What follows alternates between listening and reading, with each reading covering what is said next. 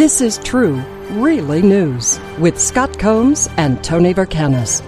All the news you're about to hear is true, as far as you know. I thought you started. Oh, I'm starting? Oh, you're right. From well, how the hell would I know? I still think there's a flight club. Exactly. From KIRO-TV Seattle, police report a 12-year-old boy and his 7-year-old female cousin jumped into the boy's parents' Range Rover and set out on a drive across state lines as part of a social media challenge. Kids, do not do this. Heck, adults don't do this right now. The 12-year-old was behind the wheel for 5 hours after leaving Queens, driving through New York and New Jersey, which really isn't much of a feat when you think about it, making it to the Delaware border. At one point, state troopers caught up with them, but the children sped away. 12-year-old also tried to buy cookies using his dad's credit card.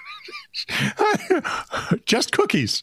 Just, well, you get hungry after you become a bit peckish when you're into a long drive. Yeah, but you got to have milk with the cookies. I mean, there's certain social, Kids are safe and home.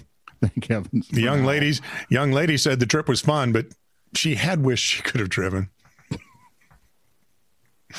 Back to you, Tone. See how guys are. I tell you. Jinwoo of Taiwan told his Facebook followers that he had the greatest good fortune of buying a PlayStation 5 for an amazingly low price the previous day. He was marveling at the low price when the reason became very clear. You see, the seller had tried to pass the gaming console off as an air purifier. Well, if you're going to explain to your wife that you bought a gaming console or an air purifier, which do you think would go better? He went with the air purifier. According to the middle-aged gamer who sold the game, it turns out that woman can tell the difference between a PS5 and an air filter. So she sold it as an air filter. Men, this is a lesson we need to be learned. This reminds me. Jack your wife around. You got to be way more creative than that. Exactly. I'm scared to death. My wife at some point is going to sell my guitars for what I told her I paid. Oh, dude, you'd lose money. Big. I mean, wow, look at that. You'd probably make money then because you're a shrewd purchaser of guitars.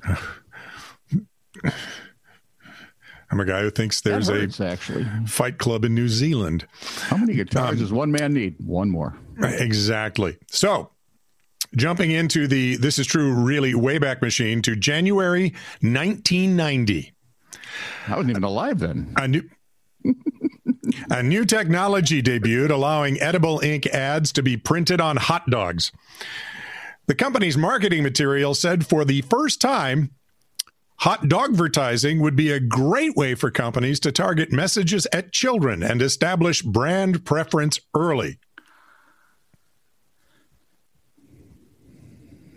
A brilliant idea, save for one fatal flaw. Would be?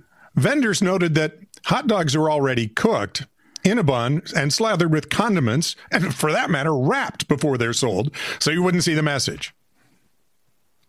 There's no truth to the rumor the originators considered raised lettering that would poke through condiments. And it's all such a pity. I could have solved the problem for them immediately.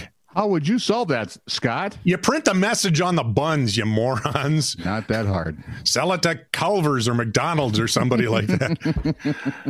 Undaunted, the principal soon launched another business. Yeah. The world's first ever drive-through condom store.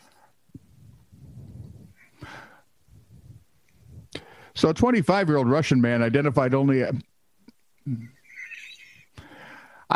as Vasily was out with friends one evening in St. Petersburg when he encountered two women riding a horse through the streets, and he wanted to pet the horse, according to the what's Fontanka.ru? Well, it's in Russia. So it's some sort of newsy site, I'm guessing. Well, it's probably a bunch of lies. They are a communist dictatorship. The Thank you, Mr. McCarthy. You're welcome. Sure. By the way, have you ever been in the tail turret of a B-17? Never mind. Go ahead. Vasily said the rider... Hang on. I'm being held against my will. Vasily said the rider offered him a carrot to give to the horse, but, quote, the horse turns sharply to me and bites. He actually took up a chunk of Vasily's nose. Aye! And apparently it wasn't very good because he spit it out. The missing piece was retrieved, and doctors were able to reattach the chunk of nose where it belonged, but they expect there will be scarring. Vasily, take it easy, dude. Chicks take the scars. He did deny the police report of the incident. The police report claims he was very intoxicated and tried to kiss the horse.